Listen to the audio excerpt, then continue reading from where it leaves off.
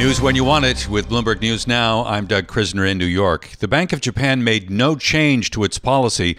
The BOJ kept the policy rate at a negative 10 basis points, and the target for the yield on the 10-year JGB was maintained at around 0%. The BOJ noted extremely high uncertainties around economic activity and prices. U.S. Defense Secretary Lloyd Austin announced a new maritime multi-nation task force. It's intended to counter threats in the Red Sea. It will protect commercial vessels traveling through the Red Sea from attacks by Houthi militants. This comes as the Houthis have claimed repeated attacks in the Red Sea over the last several days. The U.S. and its allies say those attacks are intended to provoke a wider war in the Mideast. An earthquake in China's Gansu province has killed about 100 people. Local state media say the magnitude 6.2 quake struck late Monday. Another 11 people were killed in neighboring Qinghai. Chinese President Xi Jinping has called for efforts to minimize casualties. Senate Republican leaders have made it clear that a quick deal on border security is out of reach before the Christmas holiday. This all but guarantees votes on both Ukraine and Israel aid will be punted into next year. John Thune, the number 2 Senate Republican, said negotiators were unable to resolve thorny issues during the talks over the weekend. Here is Bloomberg's Saleha Mohsen. It seems like they are going to go home. I think the key problem here is that everyone is trying to put a different shade of lipstick on this pig. Democrats are worried that if they make too many concessions to Republicans' demands on border security, there's going to be some progressives on the Democratic Party and their wing, that side of the part of the party, that is not going to be able to stomach a yes vote. And there's a similar dynamic playing out on the Republican side. That is Bloomberg's Saleha Mohsen. The judge in Donald Trump's New York civil fraud trial has denied the instant win Mr. Trump was looking for. More from Bloomberg's Ed Baxter. In the denial, Justice Arthur Engoron criticized the Trump defense and suggested the star witness was motivated by money. He said the motion ignored significant evidence of wrongdoing and rehashed old arguments. The justice saying the star witness proves that for $1 million or so, some experts will say whatever you want them to say.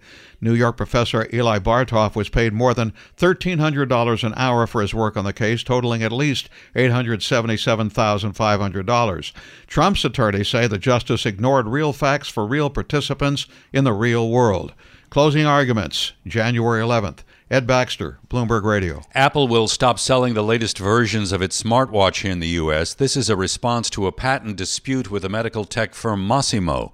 Now, Masimo says it invented a sensor measuring blood oxygen levels. The feature was added to the Apple Watch back in 2020. But in October, the U.S. International Trade Commission ruled Apple violated Masimo's patents and Apple would need to halt sales of these infringing devices. Now, a presidential review of that order is now underway. It will not end until December 25th. Earlier, we heard from Dan Ives, managing director at Wedbush Securities. He doesn't think smartwatch sales will be impacted in the long run. There have been some issues on the Apple Watch side, and a lot of it is really around models in terms of what they're trying to drive. I view this as just a small bump in the road, but I actually think watch sales this holiday season are going to be up double digits. So I view this as sort of noise relative to the broader story. That is Dan Ives from Wedbush Securities. Nippon Steel has agreed to buy U.S. Steel.